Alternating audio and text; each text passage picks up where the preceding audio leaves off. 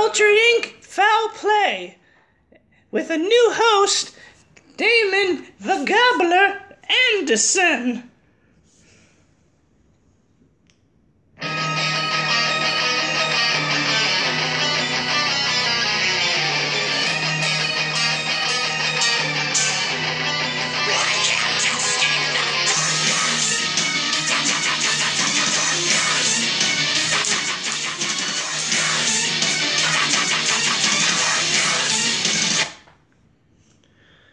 Hello, everyone. This is going to be a little bit weird episode, seeing that I'm going to be the host today, but we're having a new little debate run, and this is going to be an interesting foul play, for sure, because, as you know, that the co-host, the host, the hostess with the mostest, Ian, is actually going to be a part of this one tonight. Normally he's the one who's moderating all this and running all this, but today he decided to take a break and jump in the game, and it's going to be strange, and if I mess up, forgive me now. I probably will. I will, definitely. So we're gonna get these intros started, but first we're gonna have a little word from our sponsor here. Anchor is the sponsor for today. Now, introducing our first competitor.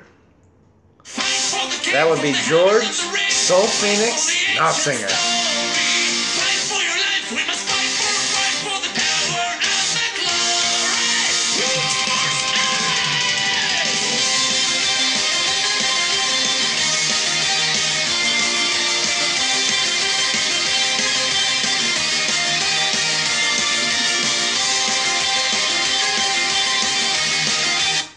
And Well, sit down and talk, George.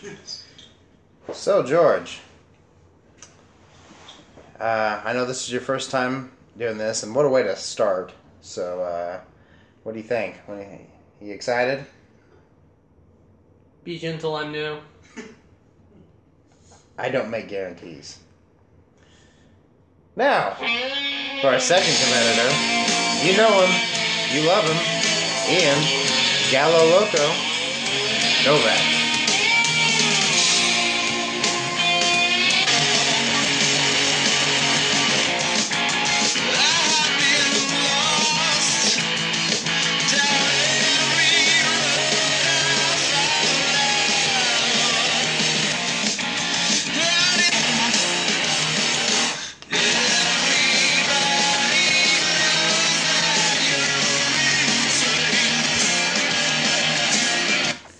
Hello, guys. I know this is very different and new for the rest of us. Thank you, Damon, for taking on hosting for the first time. Of course.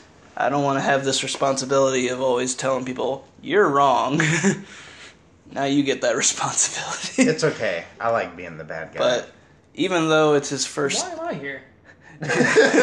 Even though it's his first time, I'm still kind of scared of George, actually. I think he's going to be a good competitor. You bullshit, Will. Yeah, that's kind of my specialty. So, Damon, how was it basically trying to come up with the questions? Because I know mine was fairly not that easy. Yeah, mine was actually, it was easier than I thought it was going to be, but it was still pretty difficult because I wanted to make questions that, one, were not necessarily challenging, but one you could bring in and it had multiple answers. You weren't stuck with what's the best such and such? Well, if it's this relatively, known opinion, I wouldn't want a question where everyone's going to have the same opinion. So I tried to keep it free and open and give questions that were easy to choose, but also just had multiple answers. And, I mean, I don't want to sound like this, but you're also getting a little bit of an easier job that you only have to critique 2 people. Yes. I was having to do that with 3. Yeah. So It's really only one person here. You say that, but... Oh. George wins. That was a good episode. But, yeah, George, I know we've gotten to know you at work and stuff, so how are you feeling about doing this? Because I've been trying to also get you to be a part of this sometime. I feel I will probably crash a few things. Some things will probably fall apart. And then, yeah, things just don't usually go well if I'm involved. Well, on that note, Damon, you ready to get this started? As I guess as ready as I can be. I mean, there's not really much. You're the host. I'd hope you're at least somewhat more prepared than I. You were sadly mistaken. Well, I guess on that note, get to the first one. Okay, now we are going to finally get started with our first question. Man, it's really tripping me out looking at so many Nicolas Cages. Yeah, you can't see it, but I have every Nicolas Cage movie down here. Just about. There's a good portion of them. Well, I figure we all love Nicolas Cage, so... Yeah. So, we're going to get started with today's first question. And it's a big one. It's a heavy hitter. It's a very sad one. Oh, jeez. And that is the best Stan Lee cameo. Now, Stan Lee, just about everybody loves him, from what I can understand. Especially if you're a comic book fan, you know, he's basically God in your eyes. Well, we decided to go through every single one of his cameos in his movies and decide which one was the best. Now, since you are the guest, George, I would usually let you have it first, but since we like to roll, our host actually got first roll on this one.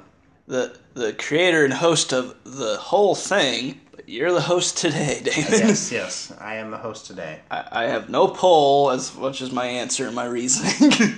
Okay. So now that I know that that's the first one, like you mentioned, ever since Marvel started making movies, he was pretty much been in contract that he had to appear in mostly, if not all of them. And they ranged from, him just standing there or maybe having a line or two or something. And it was very difficult because I was really leaning towards 2. But the one that I'm actually going to go with, and it's actually fairly recent, and that's Spider-Man Into the Spider-Verse.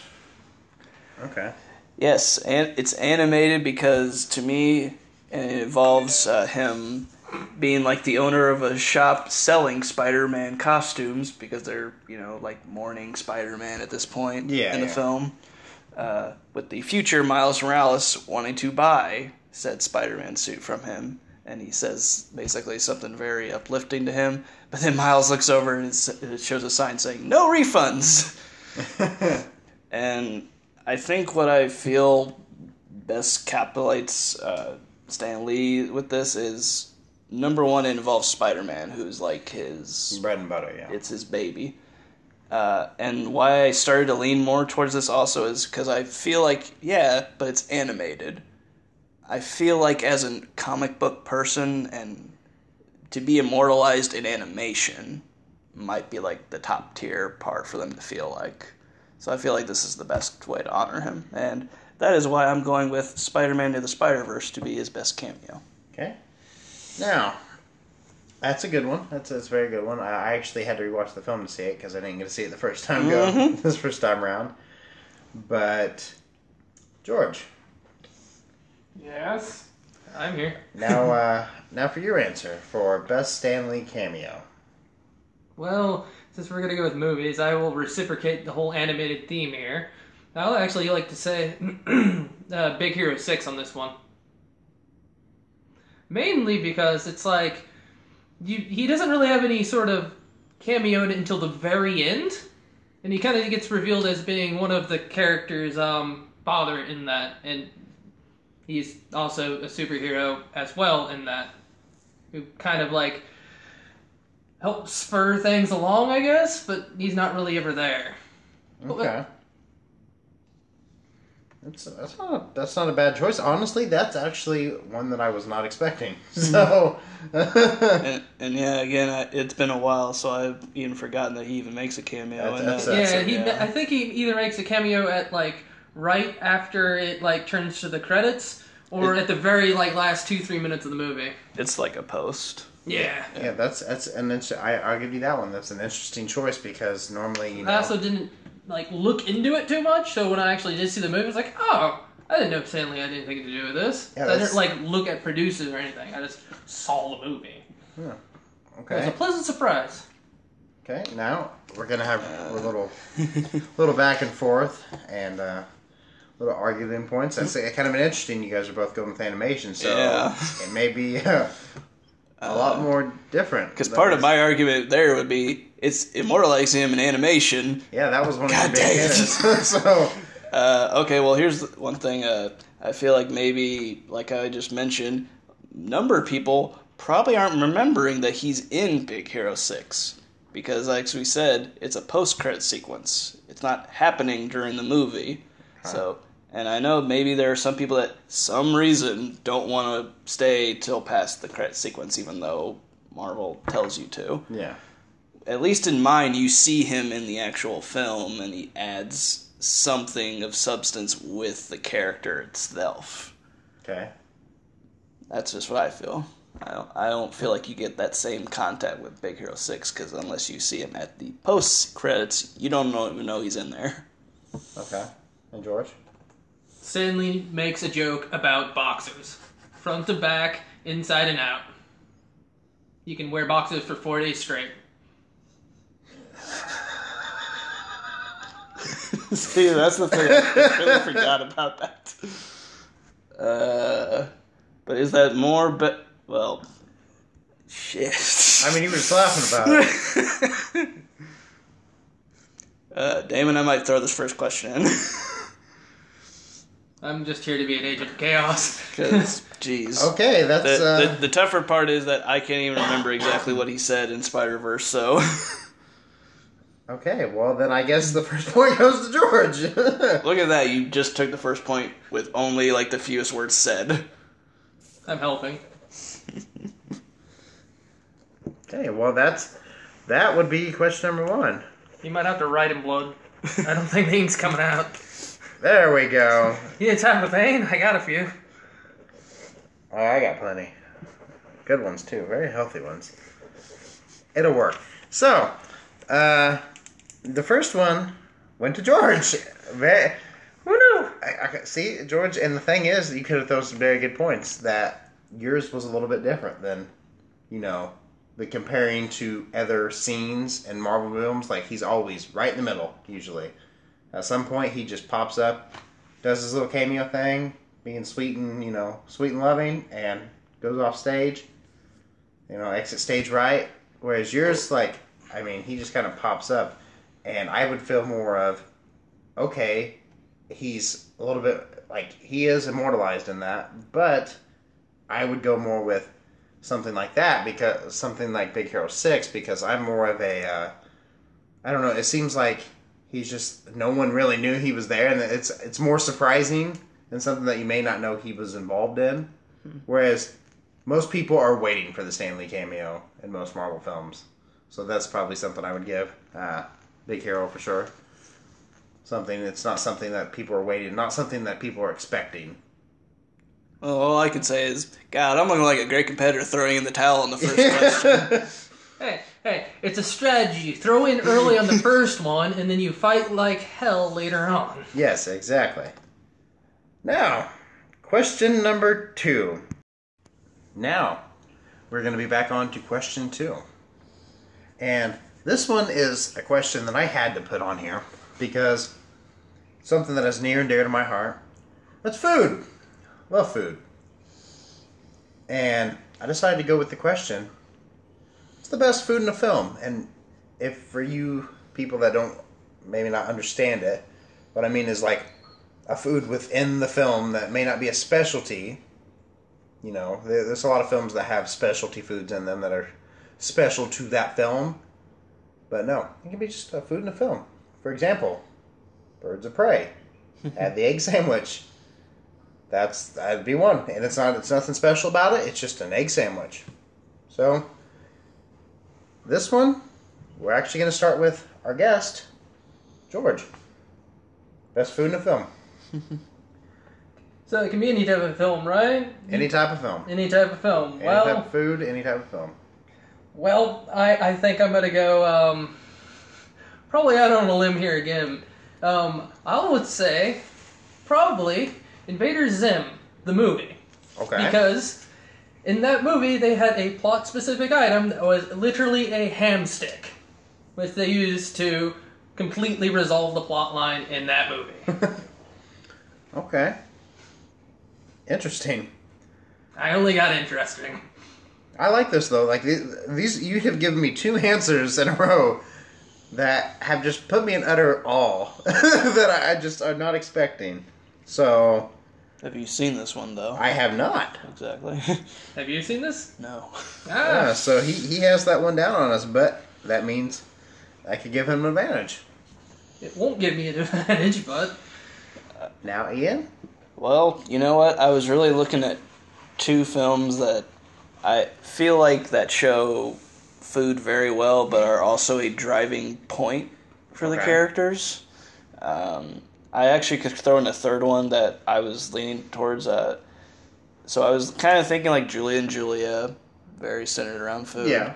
Also, I was kind of leaning towards Chef, Yeah? because, whew, there's a lot of good-looking food in there. Yeah, tons of food in there. But I've decided now to go with what I believe is probably best looking food that also helps the story and the characters, and that's ratatouille.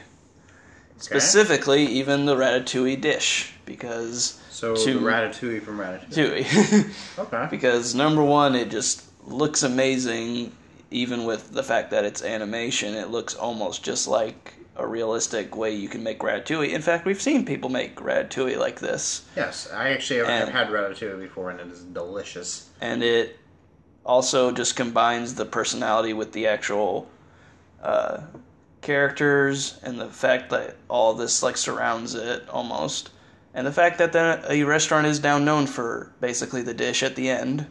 So that's why I'm going with ratatouille. Okay. Interesting. Okay. Again, two ones that actually I would expect Ratatouille a little bit more, but okay. So now we're gonna get to the real meat and potatoes of this, and that'd be arguing points of why these are the best dishes for the film. Well, again, George is kind of leaving me in the blank here because I'm like, yeah, I know of Invader Zim. I've never seen the movie, but I'm gonna raise the question: have you seen Ratatouille though? Yeah, I've seen Ratatouille. Yeah, because most people have, and I think that gives an advantage that they would know more about the ratatouille dish than yours. And the fact that this is also centered around Remy, who also his story is showing that anybody with the drive and passion can cook. And the fact that all this then is put into one dish, and that dish makes the most cynical person at the table appreciate and love food and the restaurant itself. And we'll guarantee that it is a rat even if it makes it. Okay. George, you got any counterpoints with that? Well, I think there has been a lot of people who have watched Invader Zim, and the ham is a recurring theme in Invader Zim, and it also proves that even in its own insanity, that any food, if you try, can be a weapon. Yeah, but you're using food as a weapon. Is it a motivation to build character, though?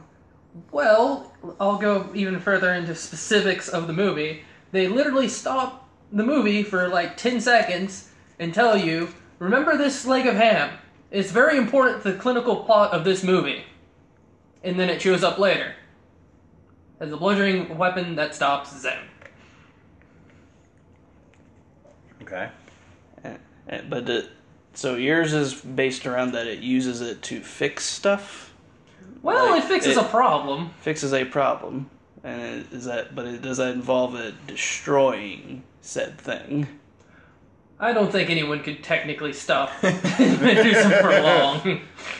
Because at the very least, this, at least for mine, it changes somebody's perspectrum to being a bit more open and not... Well, the invaders also in that show also get resolved and basically sent to an alternate dimension, or wormhole of infinite dimensions, or some sort of thing. There's some science. So basically they're kind of punished in a way? Well, the people above Zim are punished. Zim is still Zim. Because then you could also say that, yeah, he accepts it, even though he then later on loses his rights to be a critic on the paper, and instead he just becomes a financer of the restaurant later. So he even loses, but he gained the personal feelings on that this rat could make this dish so good. Okay. Well, hearing these two arguments, both actually very solid arguments on why, the food. And for me, food is one of those things that it's just, there's so much love and passion behind it. For the most part. There's some people that don't. By the way, we're also eating Cheetos popcorn. I wish you would sponsor me. Yes. But, food is one of those things that, you can feel it. You can feel... When someone makes food with love, you can feel it. You can taste it. It's something beautiful. And I agree on both points. You make very good arguments for both your things. But I think I'm going to have to give this one to Ian. Just simply because it's more of the food. That is just... I think that's more of... This is food, but it happens to be a weapon. Whereas that's more about the food in Ratatouille. It's more centered around said food. And it gives it, I think that gives it just a slight advantage, I would say. So, I think the winner of the second question, we'll go with Ian. Yay, I didn't give up this time.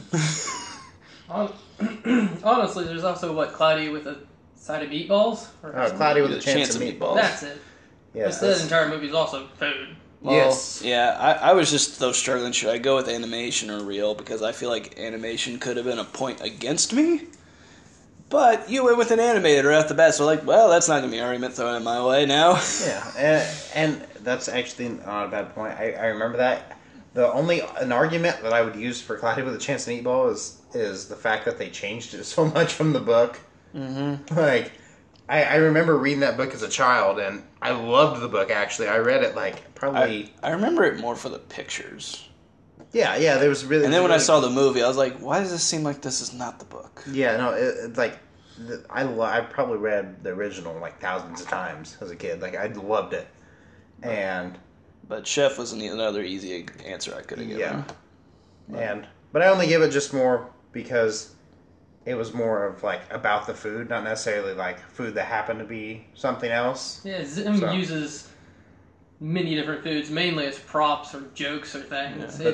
That sounds hilarious, though. I think I really want to... I haven't got to watch that one yet, and I have it in my list to watch, so I really need to check it out now. It's the Netflix movie. Yeah. Yes. Okay. Yeah, I have that. Some people are upset with the animation style because it's slightly changed to something newer, but, people hate change. Oh, yeah. Well... If it's anything close as to he said in Rocco's. Yeah. DMZ. Too much change. Okay. And now it's on to question 3. Okay. Due to some technical difficulties. What's new here? Yeah. Some of this got cut off, but we're going to do quick recap of what we already talked about. And the question, the third question was the best war film and why it matters. And they both gave pretty good things. Mr. Soul Phoenix decided to go with the original War of the Worlds. I don't quite remember the year. I believe it was in the 50s or 60s. One of those. I want to say 50s. Yeah, I think it was 50s. And Mr. Galliloco went with Hacksaw Ridge.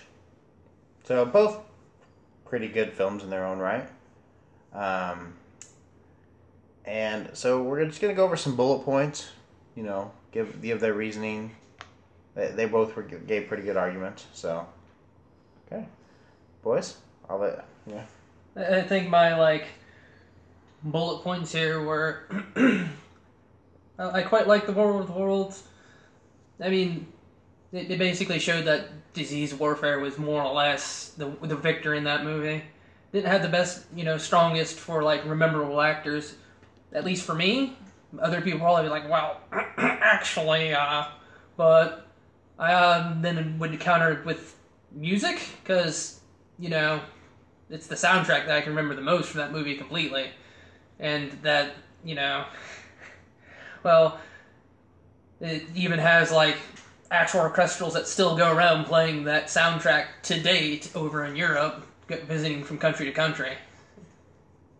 Okay. And Gallopo? Yeah. So basically, though, on my part is that to kind of counter with that is, yeah, but mine has more actors and characters that you remember more and care about more when you get to the actual war, which again doesn't happen until halfway through. You get a glimpse of it, and then you're just given to like the harshness and the reality of war. Which, yeah, you were also talking about the soundtrack. This didn't have a memorable soundtrack, but it was up for Academy Awards for Best Sound Editing. So there's a little bit, and the sound was really good. And this is Mel Gibson coming back to directing, and boy, that made me think I don't have to think about my personal feelings to appreciate the art. Okay. Well, hearing both your arguments and thinking about it, there was a lot of surprising digs that I didn't think would get taken. Like, ones that I thought were going to be taken but weren't mentioned. You could have mentioned for War of the Worlds, like the fact that it's based on something that's just, was already good in its own right, and it kind of just took it and went with it, which would be the reading from... Oh, and mine's actually based on a real story. Yeah. It actually happened. That's definitely something you could have brought up, I feel like. You could have brought up that, the fact that that is something that actually happened, and you could have, there was a few things that you could have done, like, you could have hit more towards the actors, about the remembering of said actors, and, and you could have dug more towards, like, you mentioned you got gotten good music in your film, whereas I don't remember any of the music from Hacksaw Ridge at all. But ultimately, I'm going to have to, I think, give it to Ian on this one, because he made enough. I feel like he made more points, but he did get you, I will say, he did get you on the line when you mentioned, oh, it's just kind of silly they died to the cold, which he's very correct. That's how we've always, that's happened for millennia. Again, looking for stuff that I remember of War of the Worlds, and not that version. What, horrible CGI monsters and machines? And Tom Cruise. Oh, that was in the remake. Well, exactly. That's what I'm saying. That's the one that I could have said more about. No, I was talking about the one from, that like early 50s. Like so 53. The only thing I could... Talking about George here, you're going to have to expect the unexpected. Well, then, like he mentioned, I'm like a grandpa. I'm like, so what, am I a hipster? Yes. Wait, I do have tattoos. Now you just need to buy some flannels and a vape, and you're good. I don't like flannel, and I don't want to smoke. Well, then no for you. No soup for you. Okay. I love soup. Well, that's number 3. We're going to go to number 4 now. Okay. Now, so that was the end of question number 3. We are now on to question number 4, and I gotta admit, one of my favorite type of films is buddy cop films from the 70s. 70s and 80s. Those were always fun. Like, watching Starsky and Hutch when I was younger was awesome. And now? And now I still think it's a really fun show to watch, because it's just kind of goofy. And you get a sense, but there's not just buddy cop films. There's all types of films with, duos that are just beautiful. And so I decided to go to my next question, the best on-screen duo. And what I mean by that is, there's a lot of people that work together a lot. We were just discussing Chris Farley and David Spade. They were in a ton of movies together. Yeah, they're a duo, but that's not what I was going for. I was going for, 2 people on screen and their actual characters in the film and how they work together as like a partnership. Not necessarily marriage, dating, whatever, as like a partnership. But you could pick a relationship. You could, yeah. You could. So, this one actually is started by our normal host, Mr. Galliloco. Well, so as I dug a little bit into this, there was, as much as I didn't really want to go as current, because now I've clearly noticed my competitor doesn't mind going not Kurtz.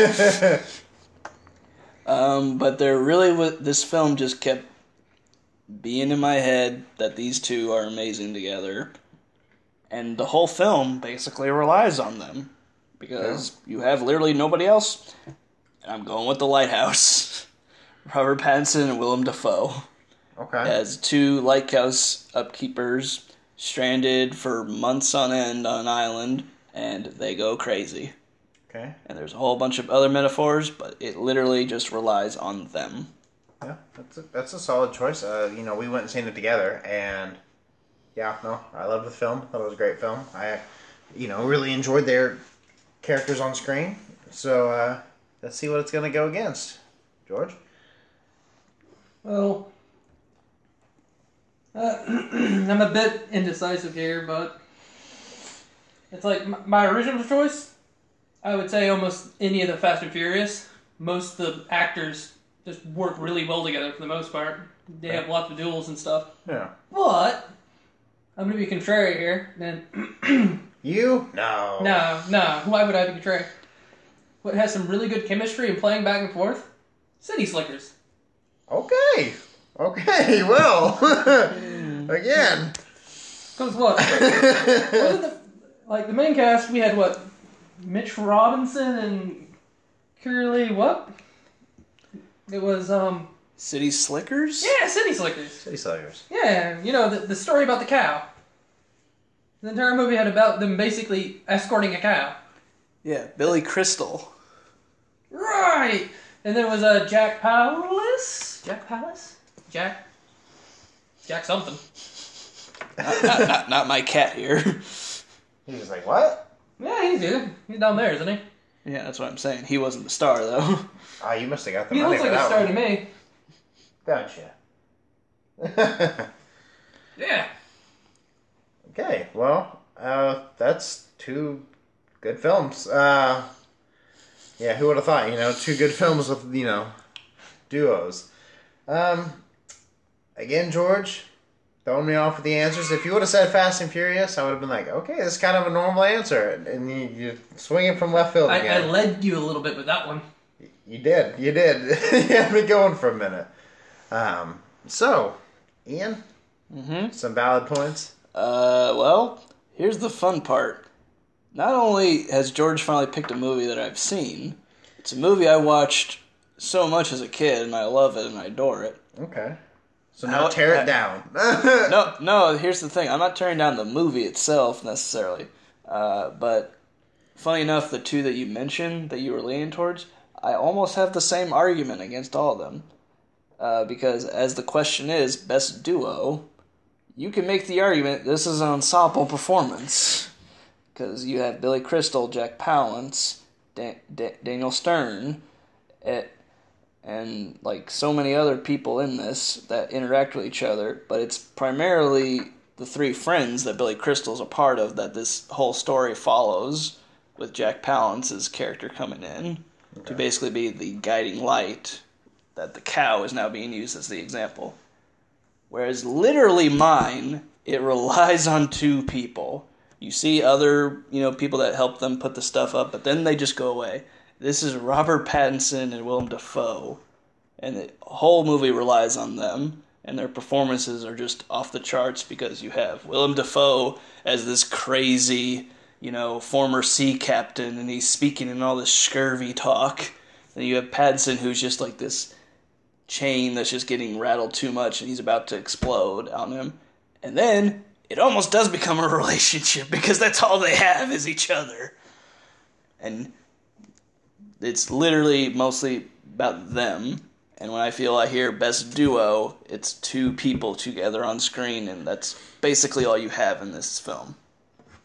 Okay. Whereas City Slickers, there's multiple people. Okay, George, you have some weighing in. I'm going to go a little bit left field with mine again. Who would have guessed? Yeah. Well, you say there's only like two characters. That'd be like, that's fine. Isn't that like... Don't you want to have a bit of a cast that other players can cast off? You still have the main two, for the most part, in City Slickers. But, if you want to just look at just two that are isolated, what is it? Gravity. You have George Clooney and what is the one chick's name? Sandra Bullock. Sandra Bullock. There's only 2 people in that. Is that a duo? In The Life of Pi, you literally have the kid and the tiger. And if you want to go with like old movies like that over a duo, you could go with Black Beauty. You have the kid and the horse. So I can see that you're saying it's just a duo because it's only the 2 characters playing off of each other, having a type of relationship of sorts. But City Slickers just has more. It's got like more humor. It's got more people. I know it's supposed to be just a duo here, but again, they have just more personality. Yeah. Okay. Well, but I feel like though if you put all those together, you still are seeing them separately. And while they are parts that drive some character development in this, literally the entire film of Lighthouse revolves around these 2 and anything that happens to them. And it just questions you watching them. Are they going crazy? Are all these fictional things that we're seeing, like mermaids, real? What is real and what's reality? And I feel like it's a stronger, more memorable thing that you put faith in just 2 to just carry this entire film, whereas you have a bit more of a safety net when it's multiple people that can be entertaining and engaging. While I still love City Slickers, I still feel like that you have to give more credit when it's actually just a duo the entire time and you're forced to sit with these people and you aren't bored and you're captivated by both of them.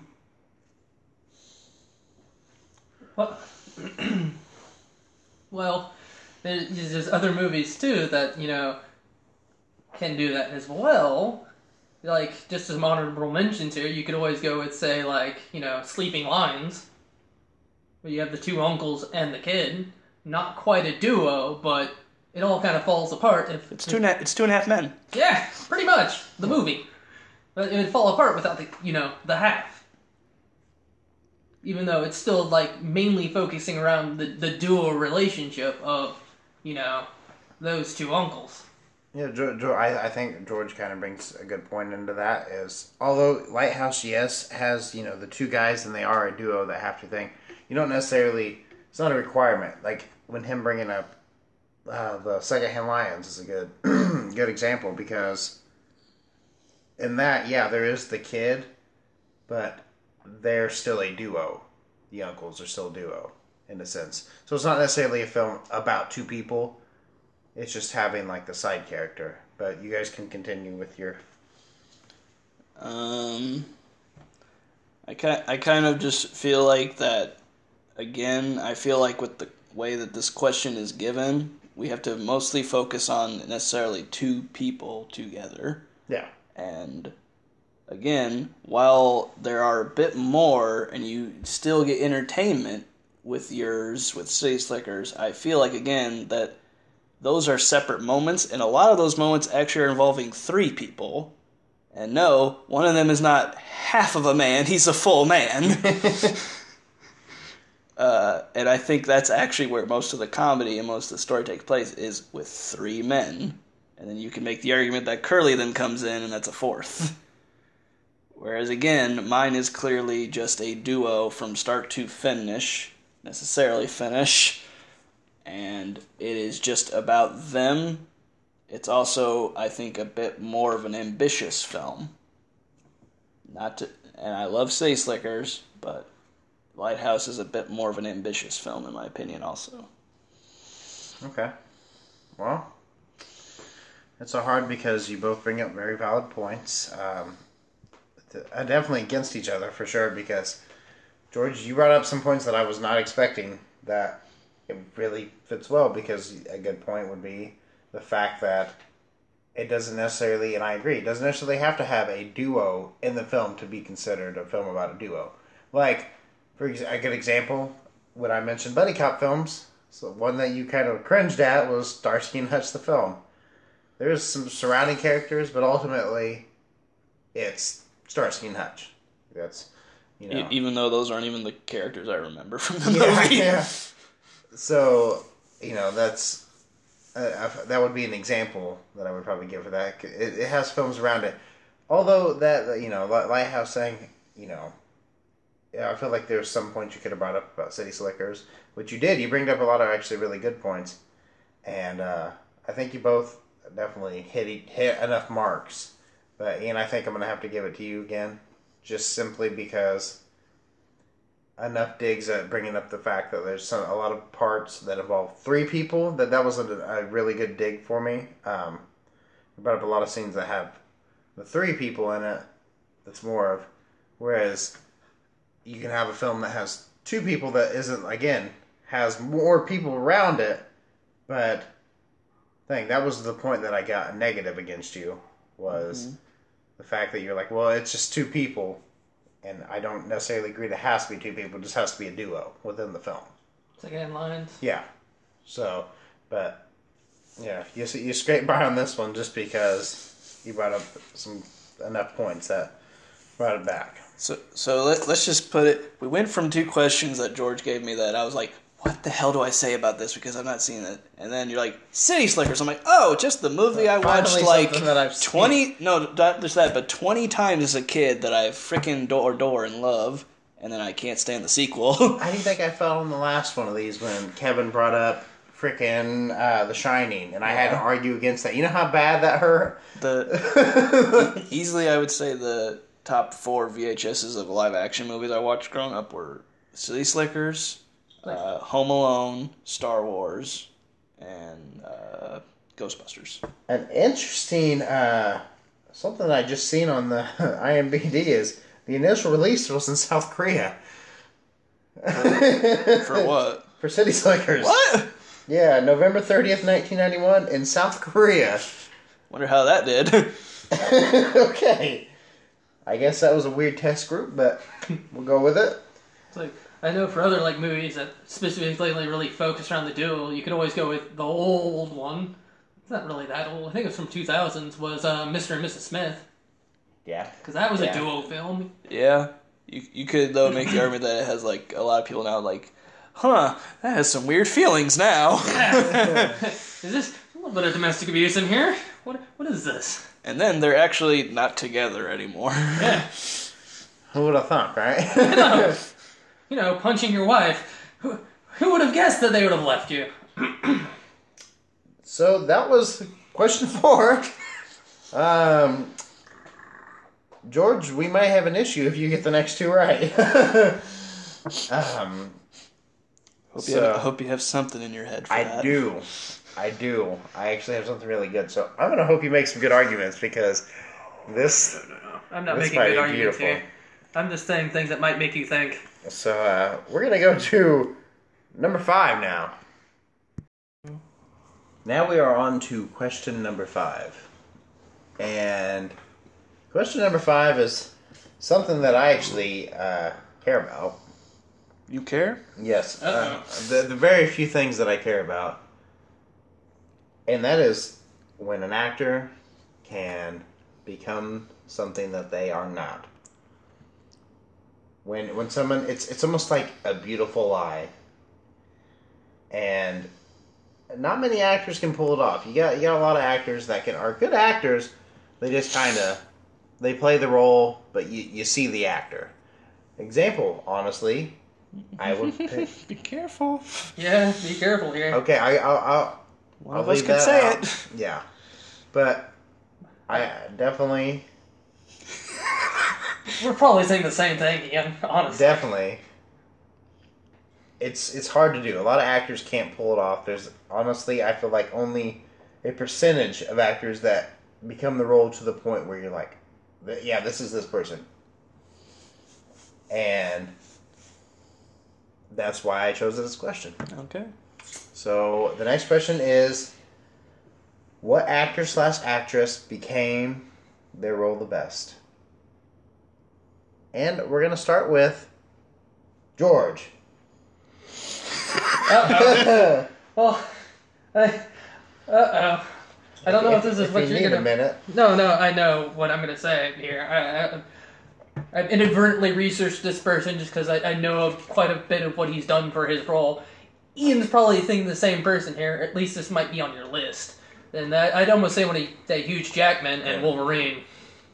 Okay, Nope. so we're gonna Good. yeah. We can actually have a discussion here then. Yeah, I was about to say, make sure to say actor And then or what role actress and the role. Yeah, so I'd Okay, definitely so say... Hugh Jackman is Wolverine.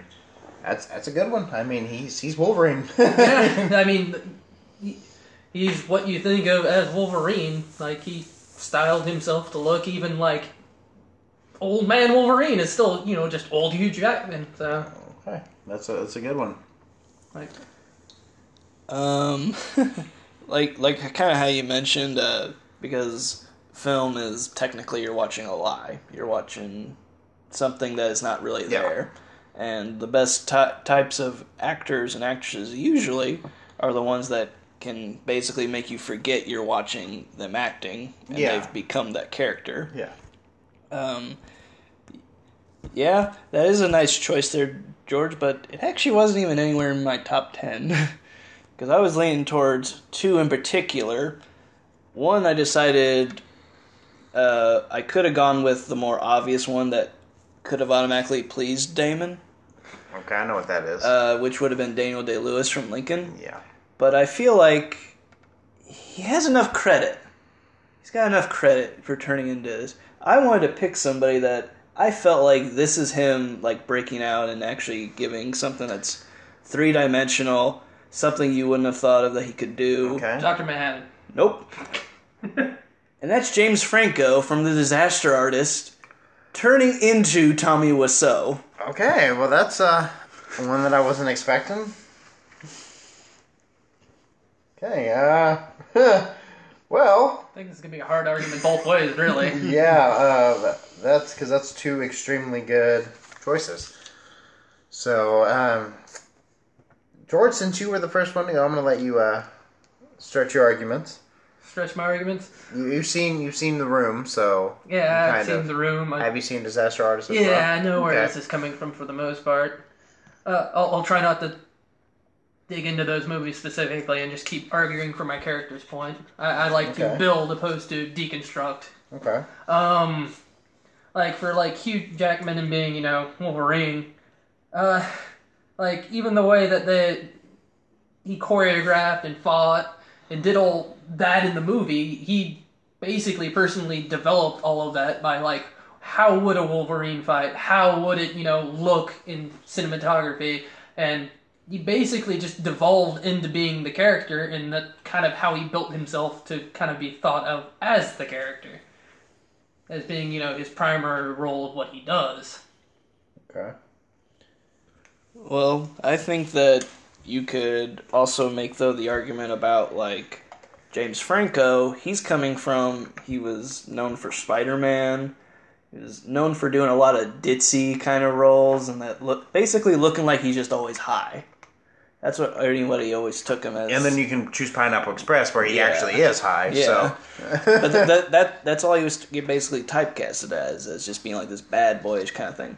Okay. You look at him in the Disaster Artist playing Tommy Wiseau, he literally turns into Tommy Wiseau because he spent time with the man, figured out his mannerisms, his speech, which wherever the hell that's from. Okay. But he not only turned it into the performance character-wise, he also directed the film. He literally took on the role of being the director of the directing of The Room. Okay. And basically just having all the same attitude. He made a picture of the same billboard that Tommy Wiseau did for The Room and put it on Hollywood Boulevard to promote it. And put Tommy Wiseau's actual number on it that you could call. And he not only did that, he also gave a layered performance on showing, yeah, this guy might be a con artist and a dick, but he clearly is loyal to the people that he wants to be loyal to, and he has a passion for filmmaking. So that you could get behind, even though he's a pretty terrible person sometimes. But he also just is the character. When they show side-by-sides, it's kind of hard to tell them apart. Okay. George, you have anything to go against that? It's like, I think there is some, like, liberal freedom, though, when it's, a real person mimicking a real director as a director doing things in reality when, like, Hugh Jackman basically had to, like, mimic a cartoon character. He had to, like, didn't have any real hard set on it beyond, like, some old comics and, a cartoon run from, like, the 90s, wasn't it? Yeah, X-Men, though. Yeah. Yeah, which they had their voice actors and whatnot, which had an established voice actor for the most part for that, too. So he had to play against that and basically had to break out to be this character to more or less abscond that role from another person. Where, I guess, with Tommy Wiseau, it was absconding a person as a person? It's almost like identity theft, more or less. Okay, Ian?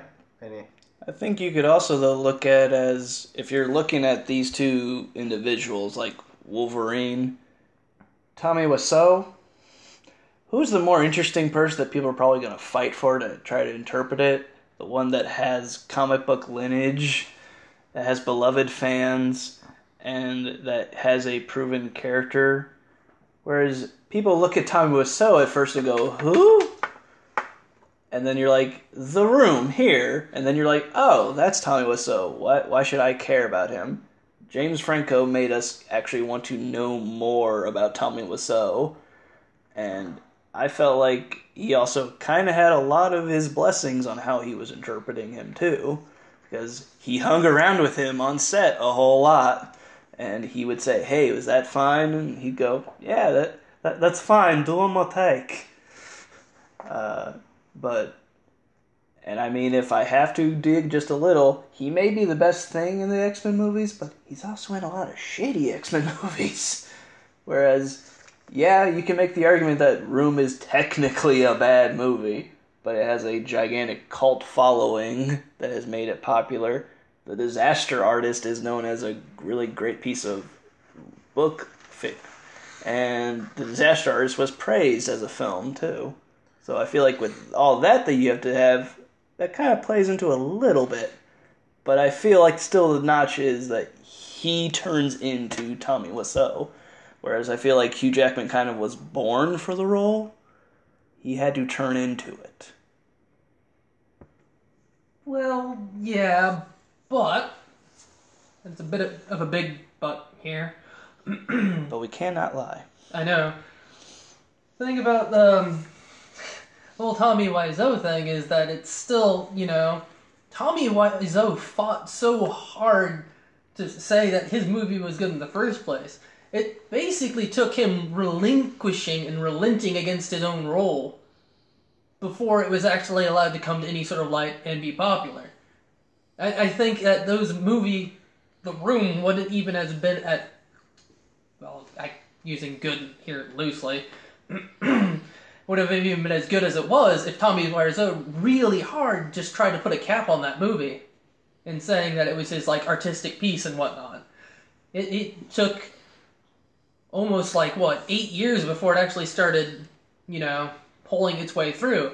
It took, his, Mark to actually pull that movie much later to recover that movie into it actually being, a nice, fun film to laugh at, for the most part. While the Wolverine with Hugh Jackman wasn't, the best of X-Men movies, and you said it yourself that he was born for the role, he became it. Even though they were bad movies, not all of them were bad, but he still became it. We're not talking about the quality specifically of the movie. We're talking about the quality of the acting and how they became it and how you think of that person as that role. So I didn't save that until the very end.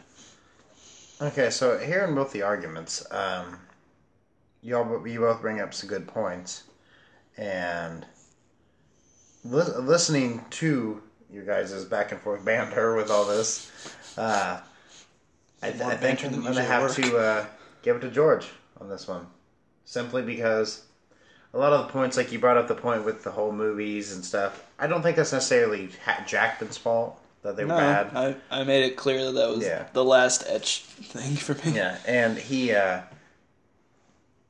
I would say, like, yes, George at the end brought up a good point that, towards the beginning he brought up the fact that Franco had it, I feel like, a little bit easier, just simply because he had Tommy there, and he could be like, can you say this word?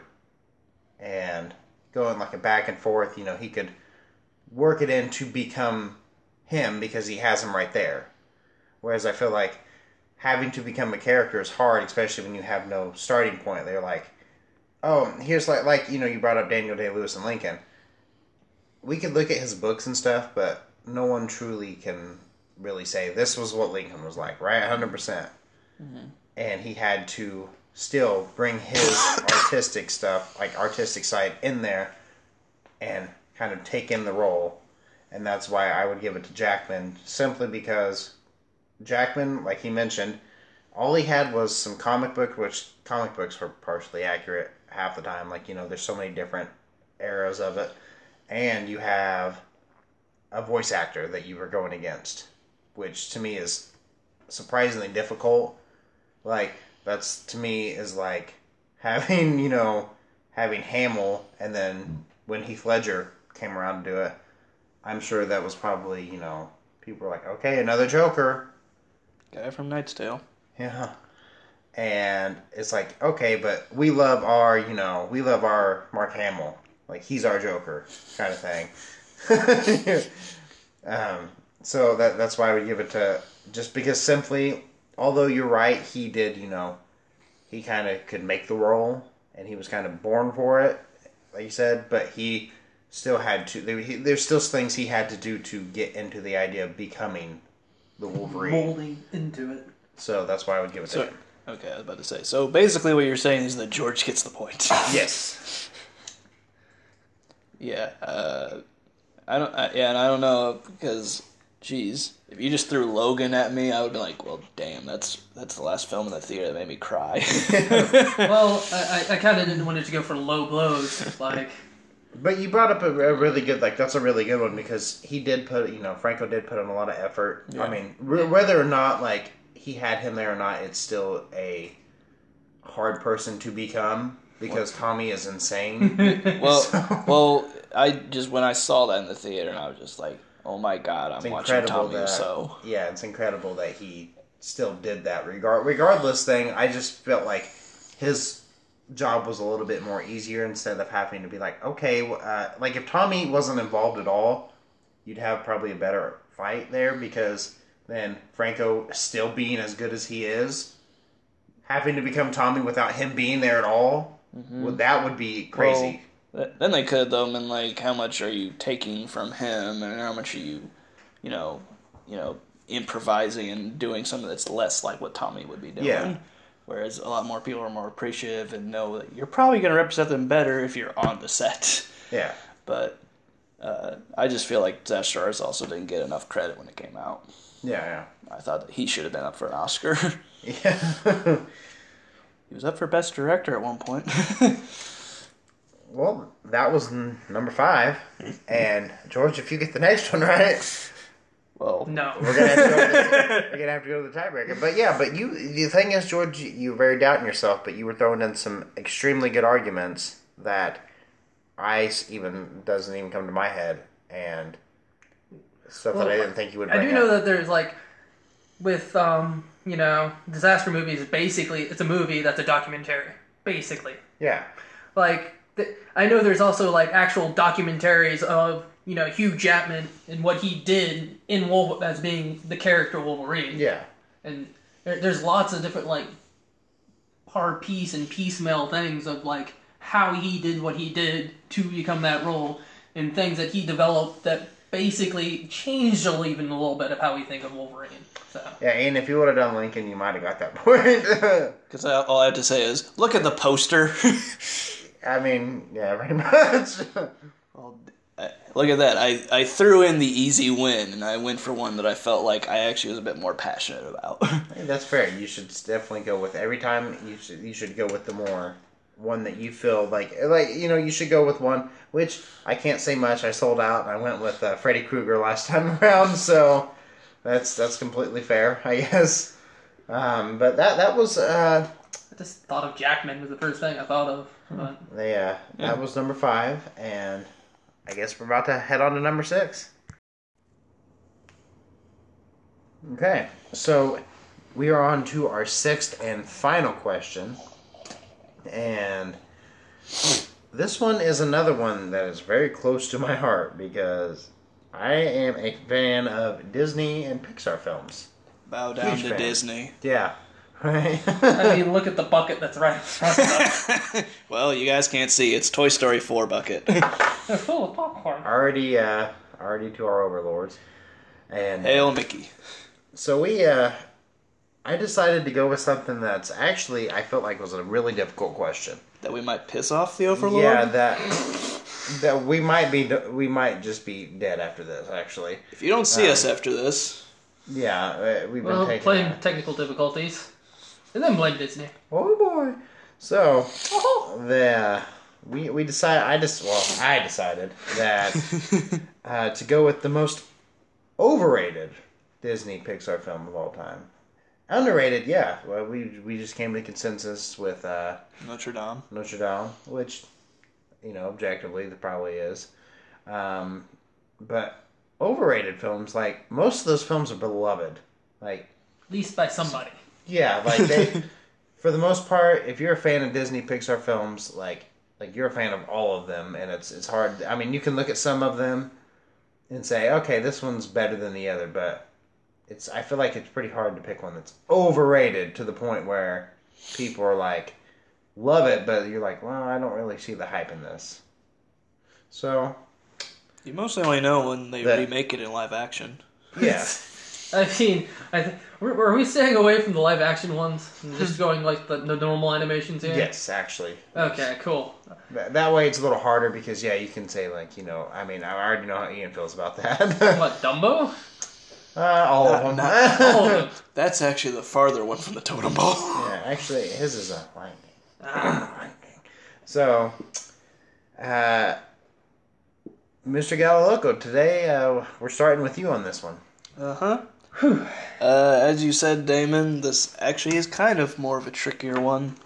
I mean, you did mention, from a point of view of some, not like that this whole thing isn't based on our own point of view and how we feel about one. So for this, I wanted to kind of focus on one that had a bit more of a the good vibe and stuff from overall things. Yeah. But I just look at it on a level and I'm like, why? I ask myself that every day. And the one that I wanted to go with is Cars. The first one. Okay.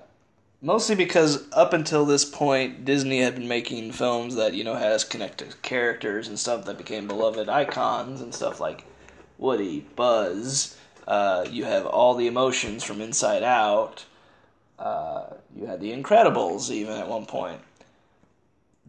But they all had a feature that made us feel like that you could relate to them in like a human kind of sense.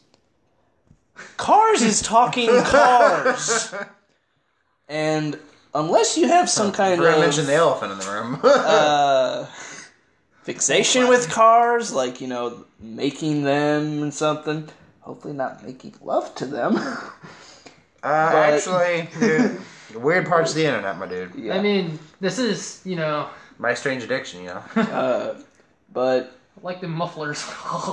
But why I decided to go with this is because then, like I said, I had to do some research into this question. And this is why I chose it. Because it currently on IMDb has a 7.1 audience score out of 10, 75% Rotten Tomatoes, average critical 6.9 out of 10, 3.5 out of 5 from audience. On Metacritic, it's at 73%. And this thing got 2 sequels. How do you make 2 sequels of cars talking and racing in a circle before you make Incredibles 2 and other stuff like to then later come Toy Story? Budget cuts? And And it's just hard to connect to characters that are just talking cars, and with it being such a very benign and simple story that we've just heard over and over again, and it's tiresome. So Cars, that's my most overrated. Okay. Not a bad one, actually. I can agree with all the points you're making, but now we get to hear George's. I don't think I'm going that far sideways on this one. I honestly want to say, just because I don't think it's going to have that much of a longevity to it, and I want to say it's Ralph Breaks the Internet. The first one? No, that's the second Ralph one. Breaks the Internet. So the second one. Yeah. Okay. And I'm going to pull up the statistics here. Like, it itself is like 7.1 on IMDb, or DB. I'm dyslexic. 88% on Rotten Tomatoes, and like 4 out of 5 on Common Sense, and 90% of Google users seem to also like this movie. But what's its longevity in this? What's its sustainability here? Like, even the plot and whatnot is a little bit weak in it.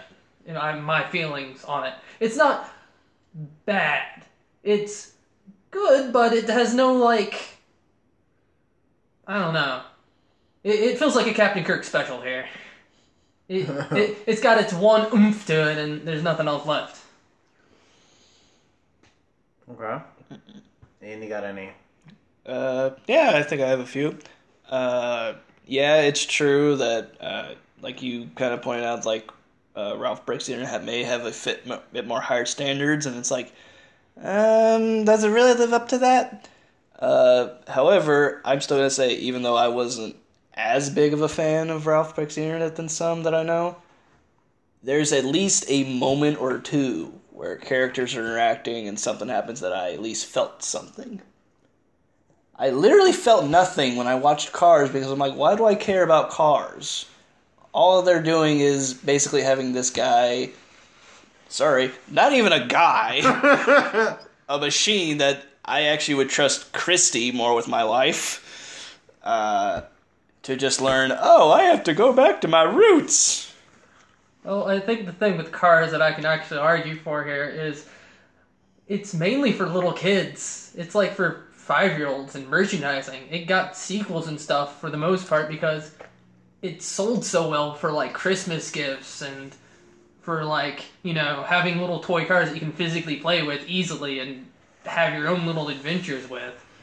Whereas Ralph Breaks the Internet, you just get memes. And memes may be dreams, but they don't, you know, have long sustainability. Well, but I think that to some of us that have also been growing up and watching these films throughout the years, is you could make the argument for both, but I would say that it's more of a thing for Cars, is that we do see it everywhere, and that it has I was use this word, plagued this part because of how much we see it and how much it was gathering. And yes, it can be for little kids, but then it has stuff that is made for adults, like adult like all jokes. Disney movies. But I feel like that Ralph Breaks the Internet, while it's doing that, it's at least appealing to a little bit more of the adults that are in there. It might I don't think that Cars is doing that, even though it knows it has to appeal to that audience. Yeah, Cars was like a stake, like directly into the hearts of children. There's an mental image for you. And, well... I'm sure it's not an image that David has not had. I'm pretty sure he has it at least once a day. And then Ralph is more of a shotgun. Not to children, but... Woo! Ugh. But, there goes the money. The thing with Ralph is it's things that kind of undo itself. It has some negative continuality to it. It's like things that it develops and established. Things were already established in the first movie, and in the second movie, it also then undoes it. With it being that it's the sequel, it as popular as it was, it's not quite as standing on its own legs. It almost want to say with, like, if we're going to go with, like, to another movie franchise, like the Toy Story 2, it had some nice new characters, but it's kind of like runs with the same plot, just role reversal. I almost want to say I could even go further into this with the Pixar curse of the Tood. You can go with Incredibles 2. I like the movie. I quite loved the movie. But it's just reversing the role. Well, I think, though, that you even have a standard that can be tried to hit on that first one, whereas I feel like, yeah, you could also say that of the three, Cars 2 is probably the worst. However, we wouldn't have gotten Cars 2 if Cars, the first one, didn't make as much money, wasn't as a hit with some critics and stuff, and the merchandising was everywhere. With Ralph Breaks the Internet, you at least had Wreck-It Ralph. That was a critically loved film, made money. They just didn't put as much effort as you maybe want to say, even though I feel like, again, I at least connected to something in it. I did not connect to one thing in this. In fact, I felt like it was other stuff that people could have just connected with it. It's just not me. But again, they should be trying to appeal to as much demographic as they tried to, whereas they didn't in this. I'm gonna to a little bit of a stake point here towards you, Ian. Here, Mm-hmm. do you like NASCAR? No. There, the movie really isn't for you. No. But based on what I've seen of multiple people saying, that could they be NASCAR fans? We don't know. I don't know. They're not here. But That's for the viewers to decide. And up to our Yeah, judge. leave in the comments. I don't know if there is a comment section on this. Listeners? Of course there is. There's going to be a comment section somewhere. There's going to be some forum where people are just angry at us. It's going to be real life. How dare you dislike Cars? So, listening to both your arguments and trying to decide, we're going, I feel within... like I know what this... Looking at both of these, I agree with both your points, for sure, because you bring up good points about Cars, and you also bring up very good points about Wreck-It Ralph, because No, Ralph Breaks it's, the Internet. I'm just a little paraphrasing. So, I had to get it right. with the second Ralph, it doesn't really add anything, it just kind of is a film. They bring in new characters and stuff in the second film, but instead of having them add something, they gloss over them completely. And the only issue that I find with it being, as far as overrated, people like it, but I don't think there's anybody that's agoring over it. They're not oh my god, Ralph Breaks the Internet is the best thing ever. Whereas I see that with Cars, and that's when he brought up the point with that is there's a large demographic for Cars. Mostly children, yes. And you brought that up with the whole children thing. But there is, having a movie like that and having it so beloved by people. I know a lot of the fans, and, there is a large children demographic, but there also is a large adult thing that just think it's just the most adorable, cute film ever, and they love it to death. I think it's the best thing ever. And that was a good point with Ian, I believe, because, he brought in, whereas Ralph Breaks the Internet, again, it has the same sort of things, but it's just kind of okay, people like Wreck-It Ralph, he's a good character. Whereas Cars, to me, is people really when I think of overrated, having a movie about cars that is so beloved, that people really love it, I feel like that fits more in the overrated bracket compared to Ralph Breaks the Internet. That's why I would highly have to give it to Ian on this one. Simply because I feel like that, from the points he brought up, I feel like that it kind of sinks it more into the overrated bracket for me. So that would be, the final would be Ian on that one. Honestly, for those type of racing movies, I think what's underrated, which does it better than Cars, would be Turbo. I think Turbo did it much better than Cars could have. Yeah. I never saw Turbo. You ever seen Turbo? Quite good. I saw the trailer and I was just kind of That's one of those ones, though, that it did what it did correctly. Didn't it become a Netflix series? It had an Netflix series. It has an animated series now. Yeah, this was even voice acted by Ryan Reynolds. Yeah. Yeah, I really liked Turbo when I watched it, and I felt the same thing about Cars, and that's the only reason why I really gave it to Cars was when you brought up the points of it being yeah, people love it, but like It's like people, a cardboard facade, really. people really love it. Like people genuinely think, hey, this film's good, and it's like you're just sitting in the back, kind of like. And to the standard that Pixar and Disney has said, is this really what we want to put out? Yeah, and well, like I said, when it more looks too overrated, when I think about films like Easily, I would say that Cars 2 is probably one of the worst. yeah, and again, very overrated Like, because they even have, like, a movie that's called Planes or something. In the Yeah, a same universe. spin-off that had a sequel. Yeah. yeah, It's like, no offense against, like, Lightning McQueen. It's very, like, cardboard-esque personality, whereas, like, going back to Turbo, that at least had, like, a personality that developed and became more of, something bigger. yeah. Well, see, for me, Planes definitely like it shifted off. But the thing about Planes is I don't think as many people cared about that. Like they saw that and they were like, they clearly knew what it was. Like that to me should have came out on like Cars 3, the DVD. Like as a short film. Yeah. That would have been as better. Like instead they were just milking it for all it had. And I honestly think it lost money, if I'm not mistaken. I don't think it did. Really? Really? No, I don't think it really did that well. Well, yeah, okay. Because I was about to say, yeah, like, people loved the Cars, and they watched all of them.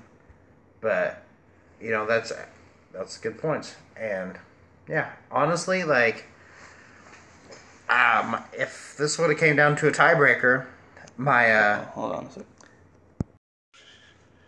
Okay, so if we would have went into a tiebreaker, I was shuffling a question around in my head because I was kind of worried, and I realized I made 6 questions instead of 7. And one thing popped in my head, and because I'm looking right at it, Oh. I would have went with what is the craziest Nicolas Cage film? Because we're staring at just about every single one of them. Vampire's Kiss. Vampire's Kiss. Yeah. So that's But we already covered Vampire's Kiss. So I'm kind of glad we didn't go into a tiebreaker. Although George, if you want to give your 2 cents on what you thought of Vampire's Kiss, Hey! B! C! D! Hey! What you got to do? Wow, that's beautiful. yeah, But looking at the tallying all the marks, we're looking that Mr. Gallo Loco is actually our winner. After I gave up the first point. Yeah, he lost the first point by just throwing in the towel and managed to bring it back. And it was a good bring back, honestly. And I was bring back. I don't think anyone's ever said that. Yeah, exactly. Bring back girls? That's my word. Is that a thing? Come back. That Brokeback Mountain. Oh. I'm gonna finish what I was about to say. Anywho, he took the win with his insightful retelling of how Cars is overrated and garbage. And then you brought up Ralph Breaks the Internet, which good job, honestly, because that is actually Could have been better. It's a hard one to fight for. Trust me, I know. The last time I was fighting with The Last Jedi with 2 people who were fighting with the prequels. Phantom Menace and Attack of the Clones. Yeah. It's like, you did go first on that one, right? Yeah. On that question, The last yes. one? Yeah. Yeah. So he was coming in hot. Was that going to be your initial pick? No, but it was up there, so I just scratched it off the list as soon as he said it. Because I had like 3 I could have done. I honestly, Ian, if I would give you any complaint on that one, I would have went with Cars 2. Simply because that was still very loved. And it was so bad. And It would have been a stronger argument for Well, Cars. but I don't feel like that I've heard that many positive things, though, for Cars I have. 2. You know how much it sold? All the Mater toys where he's like has the wings and stuff. Well, again, though, that's more toys and merchandising. I feel like I've heard way more bad things about Cars 2 than Cars 1. That's why I lean that way. No, you would have been no argument with Cars 2. I didn't. I wouldn't have any real counterpoints and be like, well, for yeah. overreaction. But I understand where you're coming from on Cars 1 because there is a huge. We also would not have had Cars 2 without Cars 1. Honestly, I probably would have said something crazy like overrated film and been like, I don't know, Bambi. Toy Story. I would have loved to hear those arguments.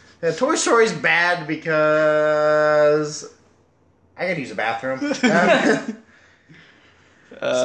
Yeah, so no, this was really fun. I thought that I was definitely going to be in the weeds when I threw in the first one. It's fun arguing, isn't it? I think that I just had to get over George's initial just throw into chaos, and then just kind of hone my mind into thinking, okay, what are my points on this, and how can I steer this in my way? Well, curious question. What's it like not having to Judge? Yeah, what's it like? I prefer doing this. Yeah, because I can try to stick up for something more than hearing about why is this good and why is the other one's bad. Well, I mean, just hosting in general. And I don't. Okay. Oh well, hosting. I don't mind talking and stuff with people like about films, but when I have to basically tell one of you that you are not sound enough in your argument, and this guy, even though maybe he didn't put as much into that, no, I have to go with him because that was the thing that struggled with why maybe the first one went down is that you and somebody else were making more valid points for your thing and trying to not dig on the other one. Yeah. But the other one would still dig into the problems that yours had, and you didn't really budge back on that. Yeah. So I was wanting to see a little bit more of that. That's why I was like, you kind of gotta do that a little bit. Yeah, I was wanting to see a little bit more back and forth between you two. But you guys, I think, did a pretty decent job. No, we're just being diplomatic here. Yeah. I've a lot more civil than the last one was. Yeah, we're not going to get into shouting matches. I mean, I felt, but I also felt confident that George and I would just be perfectly calm and talk about this. We wouldn't. This was more like a discussion than anything. I just hope that George is comfortable with this and possibly ever comes back to doing this. No, I don't mind. Yeah. I mean, like movies in general are kind of like outside my normal forte, but I can still like try and stand up on at least one leg. To be fair, we've had almost 3-hour conversations though about films. Yeah, but like specific films. Specific ones. Yeah. Or like going into like specific I think my like actual genre is like either cartoons or like comics or anime. I feel like we need to have you here for the Marvel ones. I feel like that's more you've seen. I really haven't seen I've only seen half the actual Marvel current Marvel canon universe. Well, never mind then. Oh no, that's fine. I still have synopsis and I have quite a bit of information on the TV shows or the comics themselves, but okay, it's just I have a different what is it? I have a different gun than what you guys would be bringing to the table. Well, because we would be bringing the actual films more, and you'd be bringing in the comics counterpoints that the comics did, Well, but it's maybe they did that in the comics, but they didn't do that in the film. Yeah, no, a little more, and that a different, and that's going to be everybody wants Squirrel Girl. Yeah, everybody. Yeah. What why we have? You know what? I can't get into this because we're going to tirade. That's a different discussion entirely. But whereas that one that we're talking about is more of a bracket of why does this movie against this movie move on? Yeah. Where that might be that might be a little bit more hard. I think George, there's something that you would be good at. I just can't think of what it is. Oh, that's my life story. Yeah. We're good at something. I'm not sure what. I'm sure there's some part of the podcast that we can work you in. But like you mentioned, I still have TV shows and some animes that I've not watched. Yeah.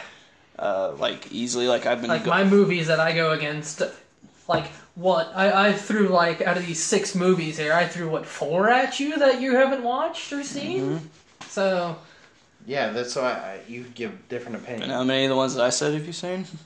All of them, I think. If I was in this, there would have been a lot more, name recognizable movies, for sure. So... Yeah, because both of you have, similar, tastes in movies and, similar screening because you guys go to the movies all the time. Where Yeah. I go to the last time I've been to the movies is like 2015. Oh my God. Like most of the modern movies I've seen, I've bought on like Blu-ray so I can watch it myself. Well, if like how you said, like that was like the last one, but he's like a bit higher than you. But then there's me, like. Monsieur Commissaire. But I have not been going that much He's right the now. So, aficionado. one person's been going a little bit more, and he's not here. So Yeah, I'm in the back alley in a cardboard box, like a little like tin can. however, again, like with our thing with the rotten eggs, so especially if you've not seen the film, it's like I might have it and I want to do a talk about it. Here, borrow it. That's Right? what I'll do. I can easily just like if you See, have that's the perfect. videos. Or sometimes we just meet, we watch it, and then Talk discuss it about right it. after it. Yeah. So, I mean, either way, like, we're getting, like I said, meat potatoes. Yeah.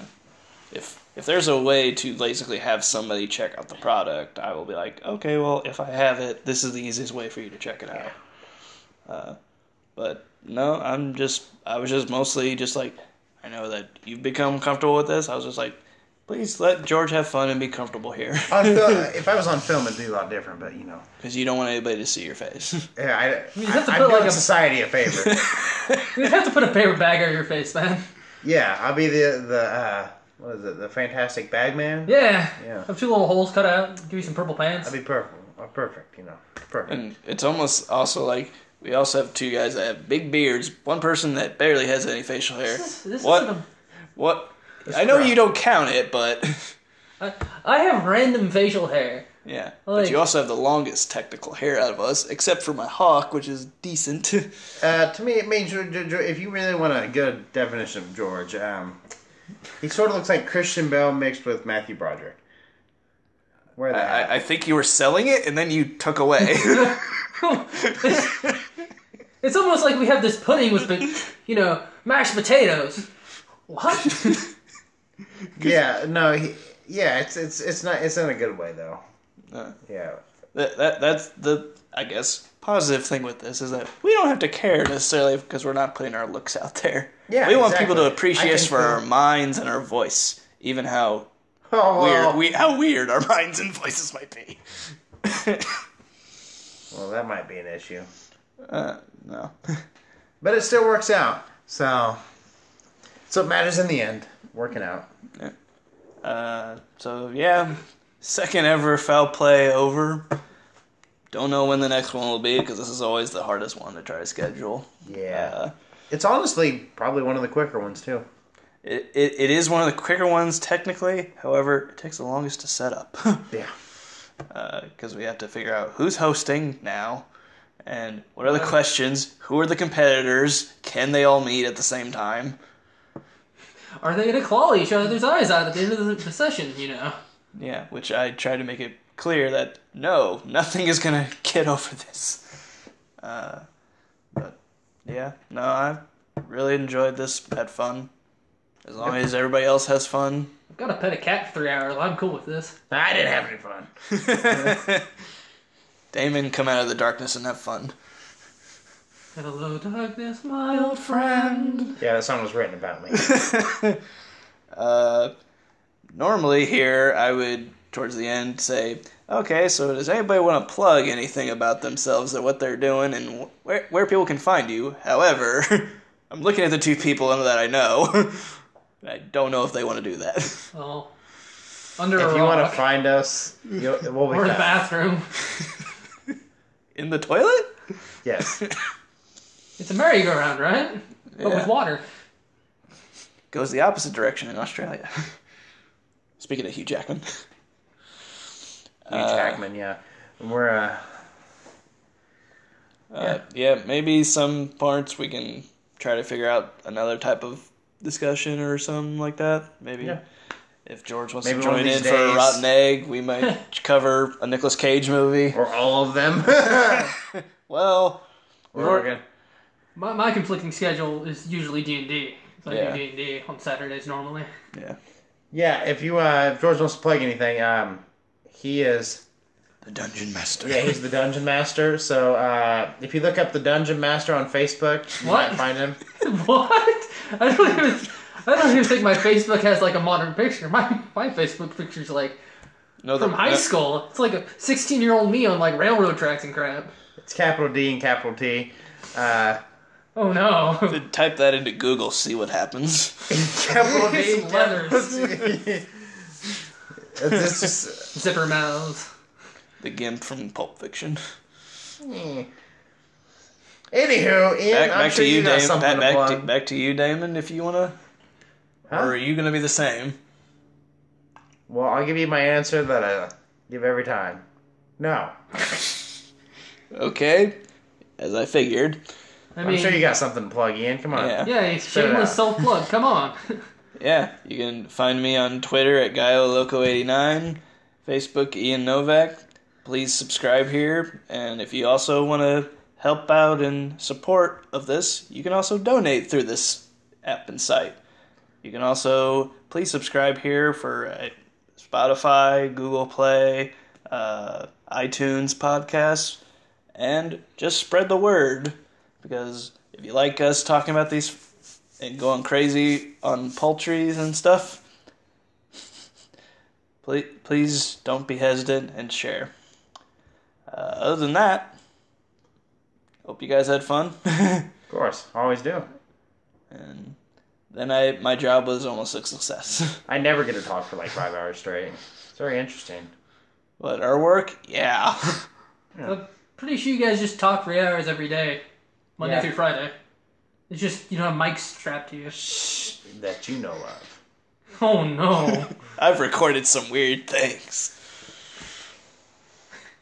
We're all going to jail after this. Or are we going to hell? Oh, we're going. I was born and they were like... He's born in the hellfire. Speaking of Notre Dame. Other than that, guys, have fun. Keep going to the movies. And hear us next time.